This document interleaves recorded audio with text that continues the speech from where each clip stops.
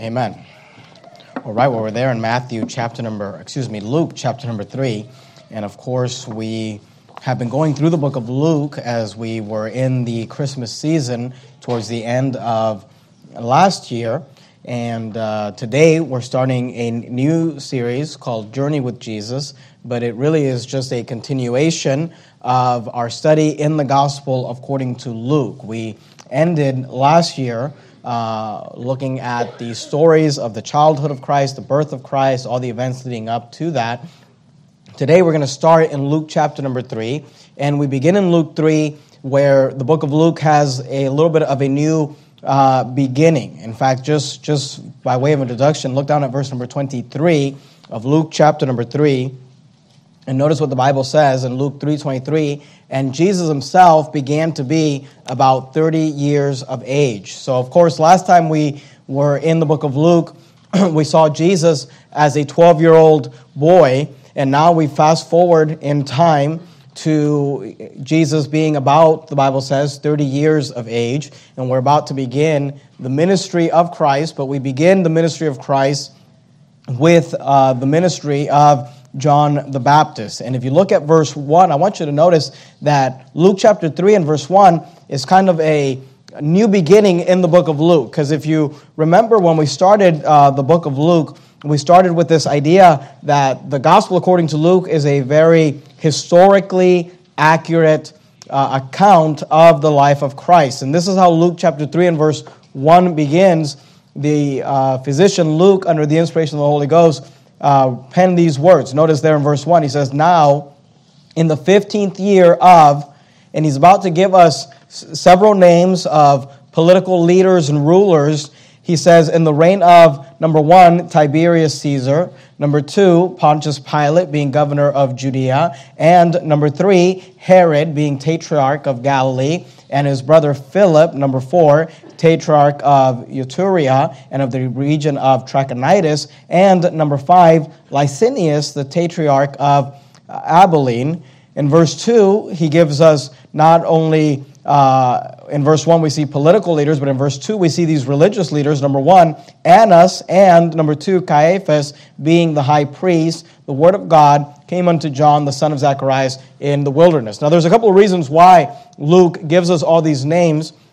And like I said, the first is to remind us that Luke is writing an orderly account, a historically accurate account. In fact, just real quickly, go back to Luke chapter 1, if you would, and look down at verse number 1, where the book begins. Luke chapter 1 and verse 1, the Bible says, "For as much," Luke chapter 1 and verse 1, "For as much," and I preached through this, and I'm not going to take the time to preach through this this morning, but I want to just remind you of it. Luke chapter 1 and verse 1, "For as much as many have taken in hand to set forth in order a declaration of those things which are most surely believed among us, even as they delivered them unto us, which from the beginning were eyewitnesses and ministers of the word, it seemed good to me also, having had perfect understanding of all things, from the very first to write unto thee in order, most excellent Theophilus, that thou mightest know the certainty of those things wherein thou hast been instructed." The purpose of the Gospel of Luke is for us to know the certainty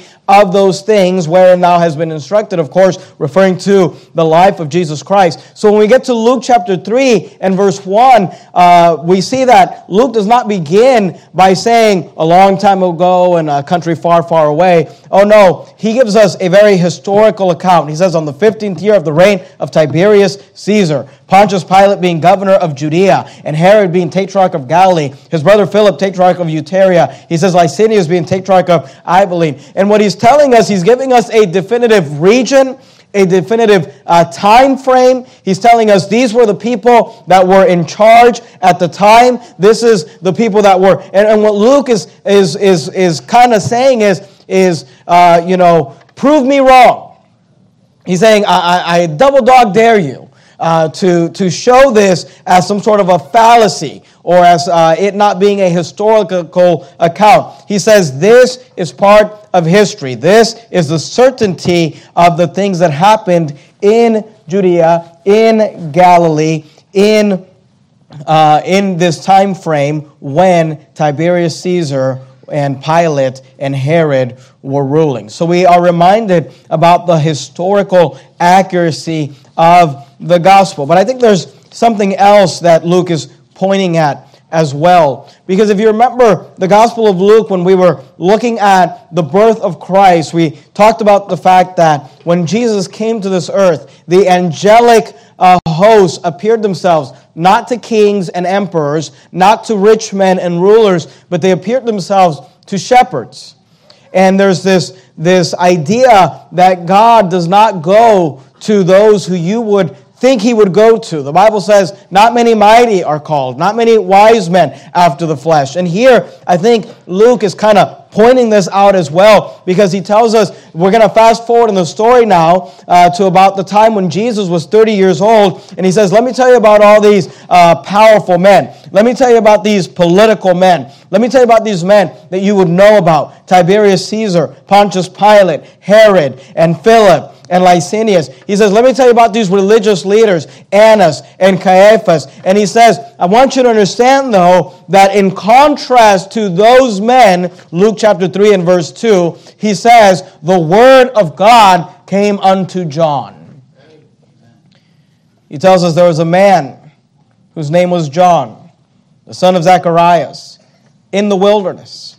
And we are introduced to John the Baptist. We've met him earlier in the Gospel of Luke as a babe in the womb. We've met his parents, but now we're introduced to the ministry of John the Baptist. Now, I'd like to just show you a couple of things about the ministry of John the Baptist, again, by way of introduction, then we're going to jump into the text. Keep your finger there in Luke chapter 3, if you would, and go back with me to the book of Matthew, the Gospel according to Matthew. Matthew chapter number 3. If you go backwards, you have Luke, Mark, and then Matthew. Luke, Mark, and Matthew. Do me a favor, put a ribbon or a bookmark or something there in the book of Matthew, because we're going to leave that and then come back to it. Matthew chapter number 3. And I want you to look at verse number 1. Matthew chapter 3 and verse 1, the Bible says this, in those days came John the Baptist preaching in the wilderness of Judea. I want you to notice the impact of the ministry of John the Baptist. Look at verse 5.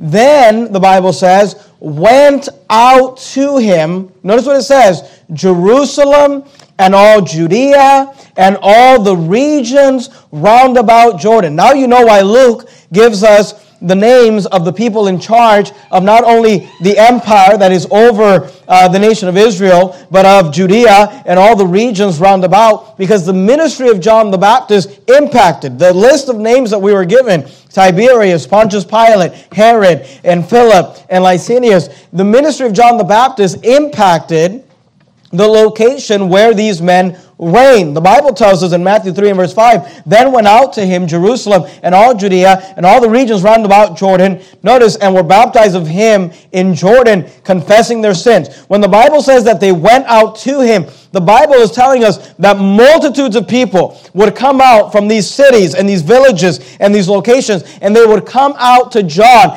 John was out in the wilderness, and they would come out to John the Baptist to hear him preach the word of God. See, John had a very impactful ministry. John had a ministry that accomplished much for the Lord. Keep your finger right there in Matthew, if you would. Go back to Luke chapter 3. And I think it's a very befitting thing that we begin the year here in Luke chapter number 3, because I want you to know that as far as our church is concerned, we want to be like the ministry of John the Baptist. We'd like to have the impact that John the Baptist had. And already this year, and especially the month of January, is already jam-packed and full. The calendar is already full. And, you know, in my mind, the theme for the beginning of the year has been this: hit the ground running. Because we've got lots to do and lots to accomplish. And this morning what I'd like to do is I'd like to show you some characteristics about the ministry of John the Baptist and why his ministry was so impactful, and apply that to us and to our church and what it is that we're trying to accomplish here at Verity Baptist Church. Keep your place there in Matthew. Go back to Luke chapter 3. And let me give you several things to to consider, and I would encourage you to jot these down. On the back of your course of the week, there's a place for you to write down some notes. And look, we're studying through the gospel according to Luke. We're going verse by verse, chapter by chapter. We're going to spend the year with Jesus in the gospel of Luke. I would encourage you, when you come to church, number one, you're here on the first Sunday of the year. Praise the Lord for that. How about you be faithful to church this year? And as you come, take notes as we go through the gospel according to Luke. And by the end of this year, you can have your very own manual of notes through the gospel according to Luke. Wouldn't that be great for you to have? And you could use that to minister to others, or you could print it and sell it. I don't know. You can do something with it. Write a commentary out of the Gospel of Luke. Luke chapter 3. Let me give you several things that the Bible tells us here about the ministry of John and the impact that he made. Number one, John's impactful ministry. I want you to notice that he emphasized Scripture. In Luke chapter 3 and verse 2, the Bible says this, Annas and Caiaphas, being the high priest, notice these words, the word of God came unto John. The Bible tells us that the word of God came unto John. This is something that we need to take note of. And again, I don't want to re-preach all the sermons that I've preached leading up to this, but let me remind you that as we enter or begin the New Testament, the Gospel of Luke, we've had the birth of the Lord Jesus Christ, and we saw Jesus as a 12-year-old boy in the temple. But other than that, we don't know anything else, and the Bible doesn't tell us anything else. We fast forward now to Jesus being about 30 years old, and what you have to remember is that this is the first time that God has began to work with His people and among His people since the close of the Old Testament. Between the Old and the New Testament, we've got hundreds of years known as the silent years, where God's Word is not coming, the Holy Spirit is not coming and speaking to people. And here now, we have this man John, who's a prophet, and the Bible tells us that the Word of God came unto John. So what did John do when the Word of God came unto John? Look at verse 3, and he came into all the country about Jordan. Notice, preaching. He was preaching. You say, what was he preaching? Well, he was preaching the Word of God. John's ministry, John's impactful ministry, emphasized the Word of God. It emphasized Bible preaching. And I'm here to tell you, it's a sad state we live in today. It's a sad situation we find ourselves in when you even have to say this in America today, that there are not many churches today that are emphasizing the Word of God. We've had a little bit of a theme here the last several weeks. I've preached a sermon to our church family several weeks ago called Build Your Life on the Bible. And we've been talking about the fact that we want to build our lives on the Bible. And you talk to people and you think, well, don't all churches preach the Word of God? Have you gone to other churches? I mean, the average church in America today, you walk in there, you sit down for an hour and a half, you get an hour and 15 minutes of a rock concert, and 15 minutes of a chopped up verse from a wrong Bible version. No, I'm here to tell you, the average church in America today is not going line upon line, is not going precept upon precept, is not going through the Word of God, developing the Word of God, helping the people understand the Word of God, explaining it and applying it. No, today there is a famine for the Word of God. John's ministry emphasize the preaching of the Word of God. You say, well, what would happen? What would happen if people preached the Word of God, if the Word of God was preached? See, John was preaching the Word of God. You say, why? Because John was preparing a people for God. Notice verse 4, Luke chapter 3 and verse 4. The Bible tells us in verses 2 and 3 that the Word of God came unto John, and he came into all the country about Jordan preaching. And in verse 4, we're told this, as it is written. See, the ministry of John was a fulfillment from the Old Testament. You can find it in Isaiah and Luke and different, in Malachi, in different parts of the Old Testament. As it is written in the book of the words of Isaiah the prophet, saying, the voice of one crying in the wilderness. This is what the book of Isaiah says. Isaiah says, the voice of one crying in the wilderness. Notice, prepare ye the way of the Lord, make his path straight. You say, what was it that John was doing? Because here we have Jesus.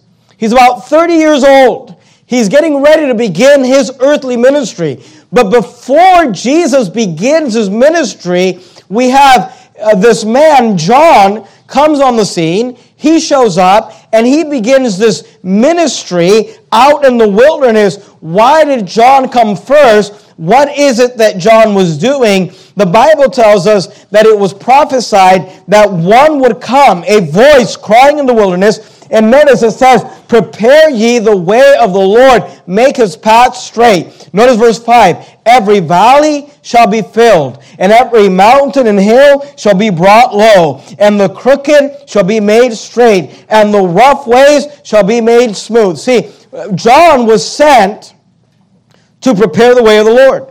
You don't have to turn there. Actually, go ahead and turn there. Go to Isaiah if you would. Isaiah chapter number 40 if you would. Isaiah chapter 40. And it's the same verse that's in the front of our bulletin, but I'd like you to see it. Isaiah chapter 40 in the Old Testament. If you open up your Bible just right in the center, you'll more than likely find the book of Psalms. Right after Psalms, you have Proverbs, Ecclesiastes, Song of Solomon, Isaiah. Isaiah chapter number 40. While you turn there, let me explain this to you. Traveling in the ancient world was a dangerous and time-consuming thing. Today, you and I, if we're going to go on a trip, we get on our vehicles and get on a road and get on a highway and travel down a highway or drive down to an airport and get on a plane or drive down to a shipyard and get on a ship or something like that. In the ancient world, when you began a journey, you might find yourself staring at some mountains and valleys ahead of you with no safe or smooth road or way to travel. During that time, you may encounter large rocks and big holes and areas that would be dangerous for you to travel. And what history tells us is that in the ancient world, when you had men of prominence or importance, people like kings and rulers and emperors, before they would go out on a trip, they would send a group of people, a group of men out before them to prepare the way. They would, before they went out and found themselves staring at a mountain or a valley or some sort of rough or dangerous terrain, they would send a group of people to go out and prepare roads and prepare a way and make sure there was a way for them to travel safely and conveniently. This is what the Bible is referring to. See, the Lord was coming. Jesus, Jehovah, was coming. Isaiah 40, are you there? Look at verse 3. Notice what the Bible says about John. The voice of him that crieth in the wilderness. Why did John come? Why was he crying in the wilderness? Prepare ye the way of the Lord. Notice, make straight in the desert a highway for our God. By the way, who was John preparing the way for? According to Isaiah chapter 40 and verse 3, he was preparing a highway for our God. Who do we know he was preparing the way for in the book of Luke? It was the Lord Jesus Christ. That proves to you the deity of the Lord Jesus Christ. See, God was coming. God was coming to his people. Emmanuel, God with us, was coming. But John came first, and he went before him to prepare the way of the Lord, to make straight in the desert a highway for our God. Go back to Luke chapter 3. Keep your finger right there in Isaiah. We're going to come back to it. You should have your place in Isaiah and in Matthew. Go back to Luke chapter 3. That should make a little more sense to you what is being said here in Luke chapter 3 and verse 4. As it is written in the book of the words of Isaiah the prophet, saying, the voice of one cried in the wilderness, prepare ye the way of the Lord, make his path straight. Look at verse 5. Every valley shall be filled. Every mountain and high hill shall be brought low.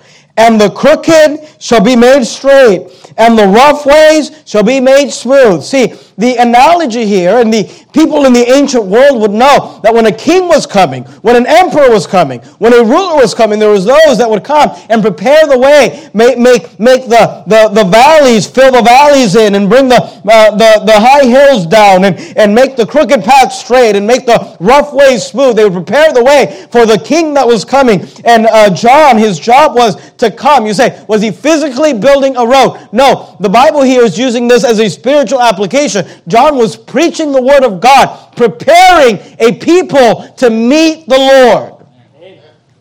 He was there to prepare them, to help them, to be ready to meet God, to meet the Lord Jesus Christ.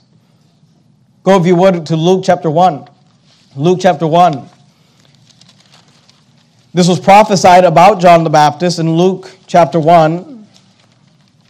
Look at verse number 76. Luke 1 and verse 76.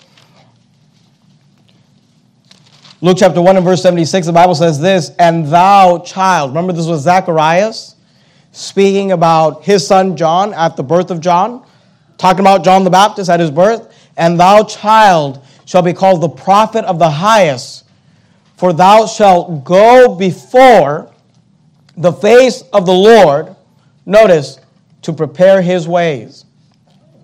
Why did John come? To prepare. He went to go before to prepare his way. Luke chapter 1, look at verse 17. Notice what the Bible says. "And he shall go before him," again, speaking about John, Luke 1:17. "And he shall go before him in the spirit and the power of Elias, to turn the hearts of the fathers to the children, and the disobedient to the wisdom of the just." Notice, "and to make ready a people prepared for the Lord." See, the purpose of John the Baptist was to come. Go back to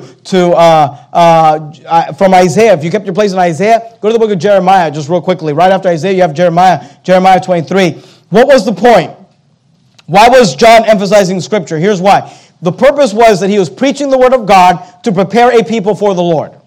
He was preaching the Word of God to prepare a people for the Lord. He used this analogy about the roads being rough and having to be made smooth, being crooked and having to be made straight, the valleys having to be filled, and the mountains having to be brought low. And he used that analogy to say, look, these people are not ready to meet the Lord Jesus Christ, referring to his first advent, the advent of the Lord Jesus Christ, the coming of Jesus, the first time upon this earth. And John was sent to prepare them. But I'm here to tell you that we are not living waiting for the first advent or the first coming of the Lord Jesus Christ. But today, you and I are waiting for the second coming or the second advent of the Lord Jesus Christ. And say, what should we be doing as we wait? We should be doing what John the Baptist was doing and preparing a people to meet the Lord.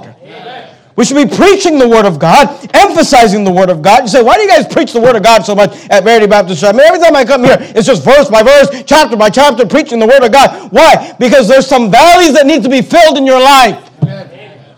There's some very proud people that need to be brought low.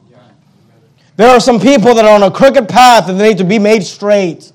There are some people whose life has been rough and needs to be made smooth. Why? Because we're preparing a people for God. The Word of God is to be used as a tool to prepare you and me to meet the Lord. Amen.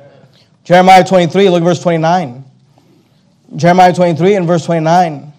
The Bible says, "Is not my word like as a fire, saith the Lord, and like a hammer that breaketh the rock in pieces?" See, the Bible says that the Word of God is a tool. It is like a fire. It is like a hammer that breaketh the rock in pieces. The Bible says, "For the Word of God is quick and powerful and sharper than any two-edged sword, piercing even to dividing asunder of soul and spirit and of the joints and marrow, and is a discerner of the thoughts and the intents of the heart." I'm here to tell you something. The greatest thing we have is the Word of God. Amen. You may or may have not noticed this, but we don't really offer much at Verity Baptist Church. We don't have a nice, big, churches today, they pride themselves on the weirdest things. Come check out our light show. I mean, literally, like laser lights and fog machines. We don't put on a big old production here. We don't put on some big, exciting show and some big production. In fact, our ministry could be described as this. Godliness, we try to have godliness with simplicity and godly sincerity. It's a simple program we put on around here. You say, what do you do at Verity Baptist Church? Well, we get together, we pray, we sing some hymns, we open up the Word of God, we explain it and apply it to your life. That's pretty much it. We sing some hymns, and then we preach the Word of God. We sing some hymns, and then we preach the Word of God. You say, what about the light show? We don't have a light show. What about the fog machines? Don't have any of those. What about all the spotlights, and what about, because when I go to church, it looks like a casino. When I go to church, it looks like a rock concert. When I go, we don't have any of that. But let me tell you something, what we do have, we have the same thing that John had. See, out in the wilderness, John didn't have a nice building. He didn't have a nice temple. He didn't have a lot of programs. He didn't have a lot of resources, but he had the Word of God. Amen. And he prepared a people to meet the Lord. I'm here to tell you, John's impactful ministry was impactful because of the preaching of the Word of God. For the last 11 years at Verity Baptist Church, we have attempted to preach the Word of God. We're trying to help you build your life on the Bible. You say, why? That you might prepare to meet the Lord. That you might be ready. And look, I'm here to tell you, and I don't understand this from people. Some of people come to church like this, like, well, I don't really like your church. You make me feel bad. You ever stop to think that maybe you need to be made to feel bad? Amen. Maybe you're not ready to meet God. Maybe you're not ready to meet the Lord. Maybe you've not yet arrived. And by the way, I've not arrived. I'm not ready. God is performing a work in you and in me. God's Word is trying to get us ready and prepare us. And John showed up and said, hey, there's some things that need to be addressed. There's some things that need to be fixed. There's some things that need to be done here. So we see in the ministry of John, John's impactful ministry emphasized the Word of God. But I want you to notice, secondly, this morning, go back to Luke chapter 3 if you would. Keep your place there in Matthew. We're going to come back to it. Not only do we see John's impactful ministry emphasize the Scriptures, but I want you to notice, secondly, that John's impactful ministry emphasized separation. You say, what do you mean? Well, for starters, John's ministry was actually physically separated. Luke chapter 3, are you there? Look at verse 2. And Annas and Caiaphas, being the high priests, the word of God came unto John, the son of Zacharias, notice, in the wilderness. John was out in the wilderness, and he came into all the country about Jordan, preaching the baptism of repentance for the remission of sins, and is written in the book of the words of Isaiah the prophet, saying, notice, the voice of one crying in the wilderness, prepare ye the way of the Lord, make his path straight. John started this ministry, and John did everything opposite of what most people would tell him to do in order to start the ministry. You would think that John, and don't misunderstand me, I believe this. I think this is what we should do. You would think that John would go to where the people were. You think he'd start right in Jerusalem, right by the temple. I mean, the temple is the religious center of the nation of Israel. You think he would have started, he would have got a little storefront building out there next to the temple and started his preaching ministry. That's not what John did. Now, I'm not saying that that's wrong. I think that's what we should do physically. In fact, that's what Jesus did. Jesus went to where the people were. He preached in Galilee, and he preached in Judea. He preached in the villages and sought people out. But I think God is trying to show us a spiritual application here, because John, he did something different. He went out into the wilderness. He was the voice of one crying in the wilderness. John had physically separated himself from the people, but I want you to know it's more than just a physical separation. John had also socially separated himself. Go to Matthew chapter 3 if you would. Look at verse number 4. Matthew chapter 3 and verse 4. If you remember verse 1, it says, in those days came John the Baptist preaching in the wilderness of Judea. In verse 4, we're told something about this John. Notice verse 4, and the same John had his raiment of camel's hair and a leathern girdle about his loins, and his meat was locusts and wild honey. Then went out to him Jerusalem and all Judea and all the regions about Jordan. The Bible tells us that his raiment was of camel's hair and a leathern girdle about his loins, and his meat was locusts and wild honey. You say, what is that telling us? Well, it's telling us this, that John was a peculiar man. There was something different about him. You say, are we supposed to dress like John? I'm not saying that we're necessarily supposed to dress like John, but I am saying this, that in this culture and in the society in which John lived, they would look at John and say, John dresses different than the rest of us. John consumes different things than the rest of us consume. He's out in the wilderness. He lives this separated life. See, John's ministry was impactful because of the emphasis of Scripture, but it was also impactful because of the emphasis of separation. There was separation. Now, John's ministry was physically separated, and what we can learn from that is that our ministry ought to be spiritually separated. Go with me to the book of 2 Corinthians, if you would, 2 Corinthians chapter 6 and verse 17. You're there in Luke, you have John, Acts, Romans, 1 Corinthians, 2 Corinthians. 2 Corinthians chapter 6 and verse 17. Sometimes people walk up to me after I get done preaching on a Sunday, well-intentioned people, and I think their heart's in the right place. They say, Pastor, I really like the sermon here, but, if you got a little more livelier music, you might get a bigger crowd. If you change your clothing a little bit, put on some skinny jeans like the good night. Like every other pastor. Let me tell you something. I'm not trying to hurt your feelings, and you take this or leave this, but when you're 40 years old, skinny jeans, no. I mean, skinny jeans never, but you're fat and you're old. Skinny jeans don't make you look skinny. You do the opposite. If you just change things up a little bit around here, you might be able to gather a bigger crowd. Hey, let me tell you something. What you win them with is what you'll win them to. We're not looking for a bunch of worldly people. You say, what about unsaved people and worldly people? Don't you care about them? Yeah, we care about them, but you know what we want? We want to get them saved and help them and prepare them for the Lord. 2 Corinthians chapter 6 and verse 17, the Bible says, wherefore. Now this is spiritually, but doesn't it sound like John's ministry? Wherefore, come out from among them, and be ye separate, saith the Lord, and touch not the unclean thing, and I will receive you. See, our ministry, like John's ministry, was physically separated. Our ministry should be spiritually separated. People should walk in here and say, this is different. This feels like you're out in the wilderness somewhere. See, for John, they would say, you're out in the wilderness. You know what people say to us? They walk in here and say, man, this feels like a little house on the prairie. What are they saying? You're separated. You're out in the wilderness. See, John's ministry was impactful because of the emphasis on Scripture, because of the emphasis on separation. Excuse me, in 2022, we're not changing our stance. We're still preaching against alcohol. We're still preaching against Hollywood. We're still preaching against the sodomites. We're still preaching against wickedness. We're still preaching against sinfulness. Why? Because we're trying to make an impact, which means that in order to prepare you for the Lord, see, come out from among them and be ye separate, saith the Lord, and I will receive you. We have to live holy, separated lives. We'll never be perfect. We'll never be without sin. But we must strive to live in such a way. The Bible says, draw nigh to God, and He will draw nigh to you.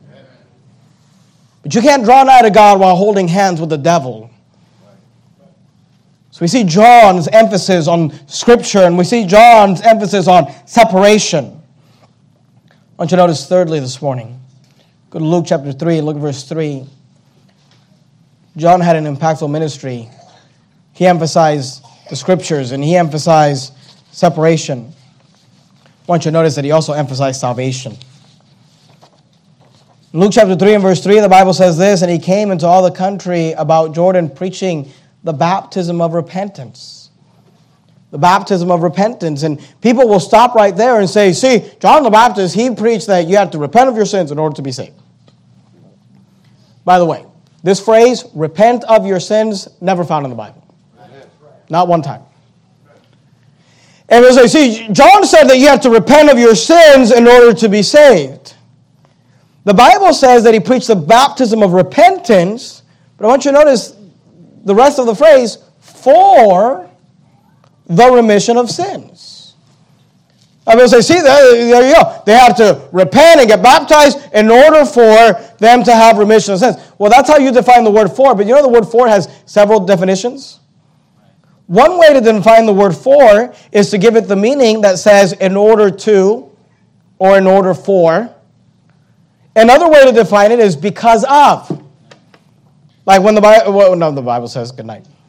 When there's posters that say wanted for murder, what does that mean? They're wanted because of murder.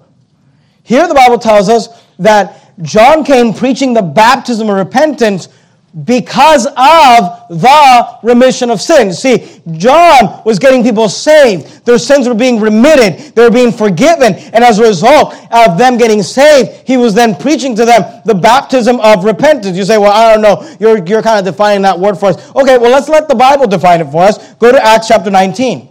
Acts chapter 19, because in Acts 19, we're actually specifically told what it is that John was preaching. Acts 19, you're there in Luke, go past the book of John into the book of Acts. Now, I want you to remember that in Luke chapter 3 and verse 3, we read, and he came into all the country about Jordan, preaching the baptism of repentance. Remember that phrase, baptism of repentance. Acts 19 and verse 4, we have Paul meeting with some people who were impacted by John's ministry.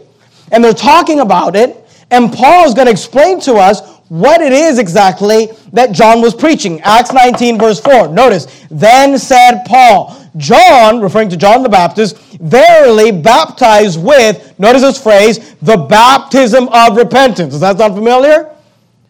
Luke 3 and verse 3, and he came into all the country about Jordan, preaching the baptism of repentance. Paul says, John verily baptized with the baptism of repentance. Notice what Paul says, saying, Paul's about to tell us exactly what it is that John was saying when he was preaching the baptism of repentance, saying unto the people that they should believe on him, which should come after him, that is on Christ Jesus. Isn't that consistent with the rest of Scripture? The Bible says, believe on the Lord Jesus Christ and thou shalt be saved. Let me tell you something. Salvation has always been believe on the Lord Jesus Christ. It has never been quit smoking. That's what repent of your sins is. We say you got to repent of your sins in order to be saved. The word repent means to turn or to change your mind. If you have to stop sinning in order to be saved, that's work salvation. John wasn't preaching work salvation. He was telling people that they should believe on him, which should come after him. That is on Christ Jesus. He was telling people, hey, believe on the Lord Jesus Christ, and thou shalt be saved. The reason that, and we're about to look at it, and we're going to look at it in more detail tonight. The reason that sometimes people get confused about the ministry of John is because though he was preaching the baptism of repentance, saying unto the people that they should believe on him, which should come after him, that is on Christ Jesus, though he was preaching that salvation was believe on the Lord Jesus Christ, many of John's disciples did repent of their sins. They did turn over a new leaf. They did change their lives. And people will look at that and say, and they'll say, oh, see, John was teaching repent of your sins. But that's not true. In fact, isn't it interesting? I mean, think about this. You're at a church, Verity Baptist Church, where we teach people salvation is believe on the Lord Jesus Christ and thou shalt be saved, period. Confess with your mouth and believe in your heart. That's all you need to do. You don't have to go to church. You don't have to get baptized. You don't have to give money. You have to do anything. Because if you had to do that, you'd be earning salvation. The Bible says, for by grace are you saved through faith, and that not of yourselves is not something you do. It is the gift of God. It's a gift freely given. You don't pay for it. You don't earn it. Not of works, lest any man should boast. Amen. We tell people, you don't have to do anything to be saved. All you have to do is put your faith in Jesus Christ, your trust in Jesus Christ, believe on the Lord Jesus Christ, confess with your mouth, believe in your heart, and thou shalt be saved. And then we tell people, once you are saved, it's everlasting life. It's eternal security. You can never lose it. There's nothing you got to do to stay saved. There's nothing you can do that would cause you to no longer be saved. Once you have it, you get it for free. Once you have it, He'll never take it away. Amen. That's what we teach. That's what we preach. That's what we believe. Amen. Yet we have a church filled with people that after they learned that they didn't have to do anything to get saved, they didn't have to do anything to stay saved, they decided after salvation, I'm going to read 9 chapters a day in the month of January. I'm going to change the way I dress. I'm going to stop drinking alcohol. I'm going to start being a soul winner. I'm going to start living right and doing. You know what's funny is, those of us who teach and preach the hardest, that you don't have to do anything in order to be saved, are also the ones that are doing the most after we got saved. And then you've got the religions that tell you, oh no, you got to live a good life. You got to do good things. It's not as simple as just believe. And they're the ones that are living in fornication, living in drunkenness, getting high. They're the ones that are not having their lives match up. I'm here to tell you, hey, yes, you don't have to repent of your sins to be saved, but once you're saved, you got to repent of your sins. Amen. Not for salvation, but because of salvation. We see John's impactful ministry was an emphasis on salvation. He was getting people saved. Go back to Luke chapter 3. Look at verse 4 again. As it is written in the book of the words of Isaiah the prophet, saying, the voice of one crying in the wilderness, prepare ye the way of the Lord, make his path straight. Every valley shall be filled, and every mountain and hill shall be brought low, and the crooked shall be made straight, and the rough way shall be made smooth. Notice verse 6. And all flesh shall see the salvation of God. See, John was preaching salvation. Go to Luke chapter 1 if you would. Luke chapter 1. Remember in verse 76 we saw Zacharias speaking about his son. Zacharias was John the Baptist's father. At the birth of John the Baptist, he was speaking about his son. We already saw it, but I want you to see it again. Luke 1:76. Notice what he says. And thou, child, shall be called the prophet of the highest, for thou shalt go before the face of the Lord to prepare his ways. We've talked about that. But notice what he also says in verse 77.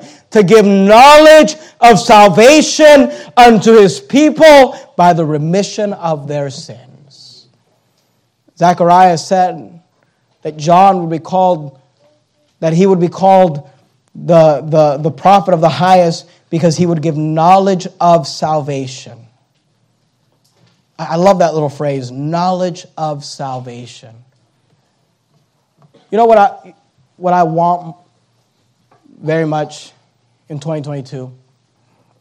Something I'm praying about and helping the Lord will help us do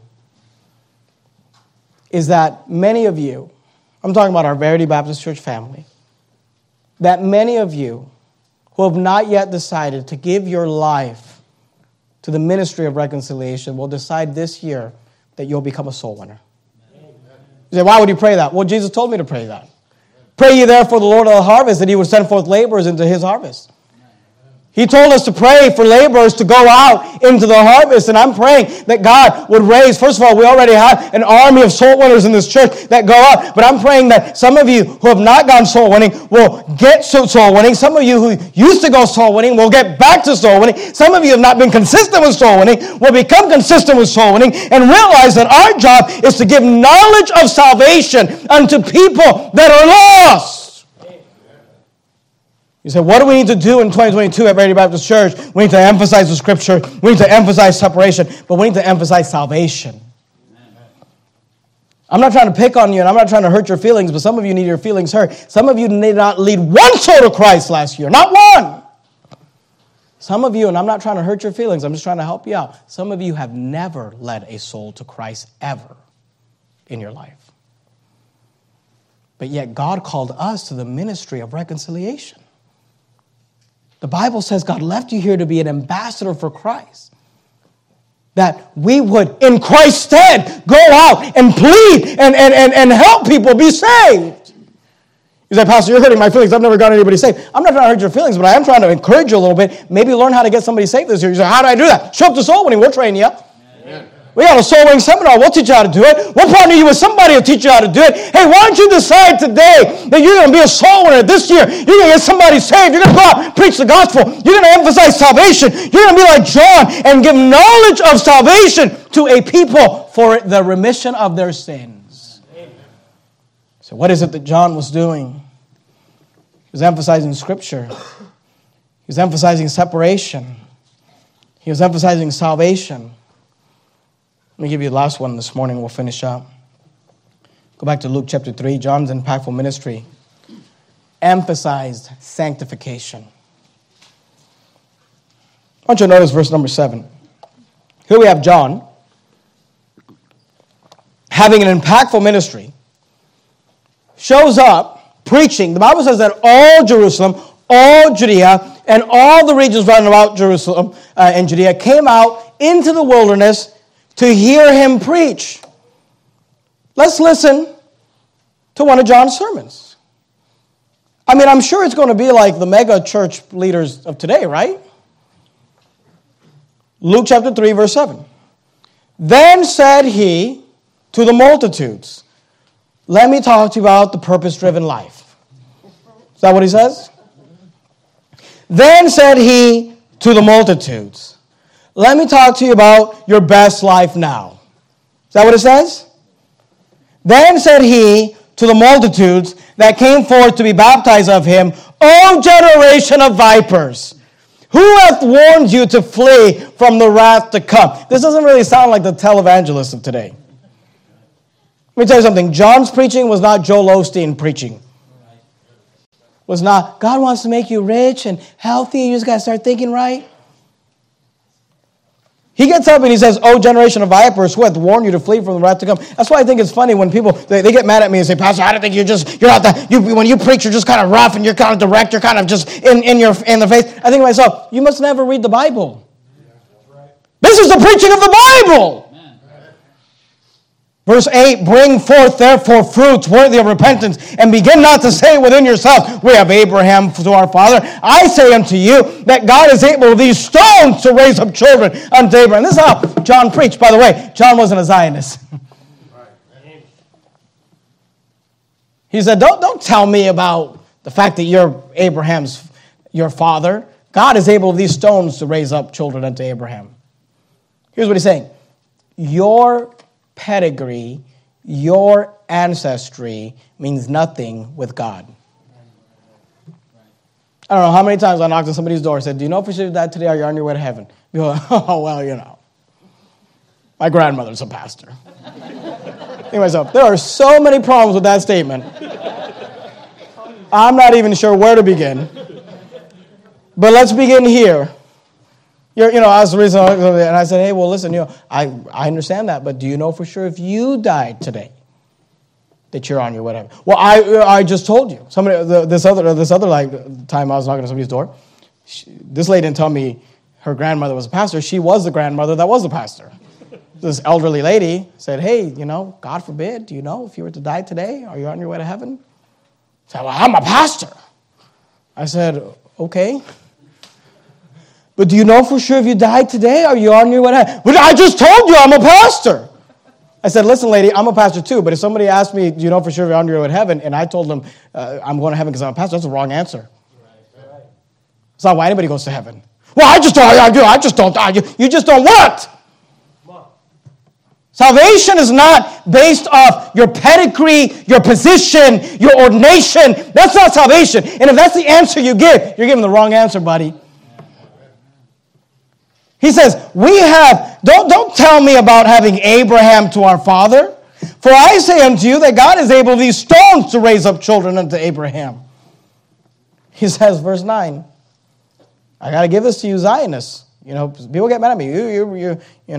You shouldn't preach against the Jews. The false religion of Judaism that rejects the Lord Jesus Christ, that religion, it's funny to me, we can preach against Islam, we can preach against Hindus, we can preach against, the cults, but we can't preach against the Jews. It's not racism. We're against all false religions. It has nothing to do with their ethnicity. Amen. Verse 9, and now also the axe is laid unto the root of the trees. John said, look, don't tell me about having Abraham to our father. You don't know what's about to happen. God is about to take down this tree. Now also the axe is laid unto the root of the trees. That's why Jesus showed up and he said that he's looking for a new nation. He's looking for a different nation that will bring forth fruits. He said, many shall come to me in that day. He talks about the fact that many in the kingdom of heaven will come from the east and the west and shall sit down with Abraham and Isaac and Jacob in the kingdom of heaven. But the children of the kingdom shall be cast out into outer darkness. Why? Because they're trusting the fact that they're the sons of Abraham to get them to heaven. And they never became a son of God. They never got born again. I want you to notice that John's preaching was a little rougher on the edges. Oh, generation of vipers. I'd like you to go back to Matthew chapter 3, and I want you to understand this. Because you look at that and you think, that's kind of a rough way to start. I mean, he begins a sermon. He's like, you generation of vipers. I mean, he's saying, you stinking snakes. You slimy, slithering snake. What is it that prompted John to preach like this? Look at Matthew 3 and verse 6. and were baptized of him in Jordan, confessing their sins. But when he, this is John, notice, saw many of the Pharisees and Sadducees come to his baptism. Because here John's doing a great work for God, getting people saved, they're getting baptized, getting remission of sins. And then these Pharisees and these Sadducees, they show up to his baptism. And apparently they want to be baptized of John. You say, why would they want to do that? Well, it's what all the cool kids are doing. It's just one more religious act, one more religious ritual for them to add to their list of things. So but when he saw many of the Pharisees and Sadducees come to his baptism, notice, he said unto them, O generation of vipers, who hath warned you to flee from the wrath to come? Bring forth, therefore, fruits meet for repentance. Here's what John was telling these people. He was telling them, my ministry is not for everybody. He said, we want serious people here. Take your little false religion, your little whited sepulcher, show somewhere else. We're here to do business. And look, I'm here to tell you, go to Matthew chapter 5. I'm here to tell you, and I'm not trying to hurt your feelings. And I hope you take this the wrong way, because we want as many people here, and we want all of you. Everyone that's here, we want you to be part of this church and to get conformed. But I will be the first to tell you, Verity Baptist Church is not for everybody. Only serious applicants should apply. This is not the playground church. You want a playground fun center church where you can go there and check off your religious action like a Sadducee and a Pharisee? Well, I went to church. I'm good to go. And I feel good in my sin. I was drunk and high and fornicating last night, but I feel good Sunday. You want that church? I can help you find a church like that. I mean, we can just open up if we had a phone book, if they didn't go out of existence, we could open up a phone book to the church section and just randomly look for a church that doesn't have the name church in it, and you'll find it. As long as it says center, gathering, whatever, the crossing. Just whatever church, the gathering, the peeps, I don't know. Whatever church you want, find it. You can go there. You can go there high and drunk and fornicating, and you'll never feel bad. You'll never have anybody confront you with the Word of God. You'll never have anybody say, we got to make this path straight. Prepare to meet the Lord. You'll never find that. John said that. We're not playing games here. Look, I'm here to tell you, we want everybody here. We want as many people here as possible. We want to help you prepare and be ready for the Lord. But I'm here to tell you, this is not the Boy Scouts. This is Special Forces. Amen. We're preaching the Word of God in heavy doses. We're explaining and applying and preparing a people for the Lord. Only serious applicants need to apply. Now look, you're here, you're new, you're newly saved. We're going to love on you. We're not going to we're going to help you grow in the Lord and give you the sincere milk of the Word. We're not going to force you. We understand that people need to grow, and anytime we get that, that's not the point that I'm making. But I'm here to tell you, if you're not serious about God, if you're not serious about the Word of God, we can find you a church where you'll have an hour and 15 minutes of a rock concert and 5 minutes of a sermon filled with jokes and poems and anything but the Word of God. John looked at these Pharisees and these Sadducees and he says, you are not serious. You're a fake. You just want religion. You just want to feel like you did some sort of religious act so you can go back to your house and feel good. And John said, you're a viper. He saw many of the Pharisees and Sadducees come to his baptism. He said unto them, O generation of vipers, who hath warned you to flee from the wrath to come? Now you show up around here and you say, man, I'm new and I'm worldly and I got lots to learn, but I just love the Word of God and I just love learning the Word of God. Hey, you're going to fit in great around here. But you come here like a Pharisee and a Sadducee and says, I've been religious for a long time. Never read the Bible. Don't know what the Bible says. Couldn't tell you anything about doctrine from the Word of God. But you better not preach to me the Bible. Hey, this church is not for you. We're looking for serious people. See, John said Bring forth, therefore, fruits, meet for repentance. He says, you need to bring fruit that, he says, look, you don't have to repent of your sins to be saved. We say it this way, you don't have to do any works to be saved, but once you're saved, God expects works from you. You have to work to be saved? No, but once you're saved, you got to get to work. Bring forth, therefore, fruits, meet for repentance. Keep your finger right there in Matthew. Go back to Luke. We're going to finish up.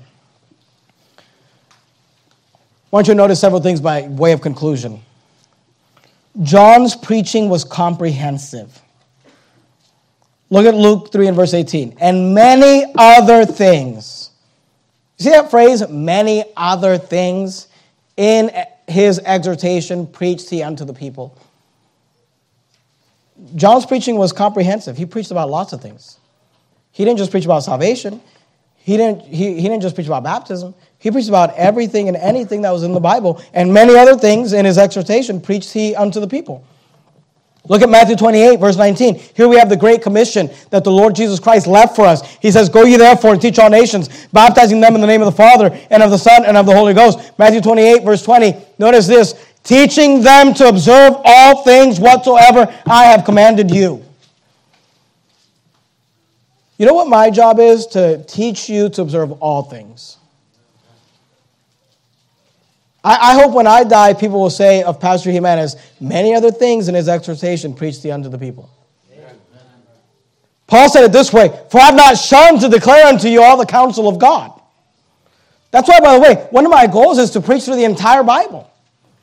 I mean, verse by verse, chapter by chapter, through the entire Bible. Well, that's one of the reasons we're preaching through the book of Luke. We said, why are you preaching through the book of Luke? Because my goal is to preach through the entire Bible.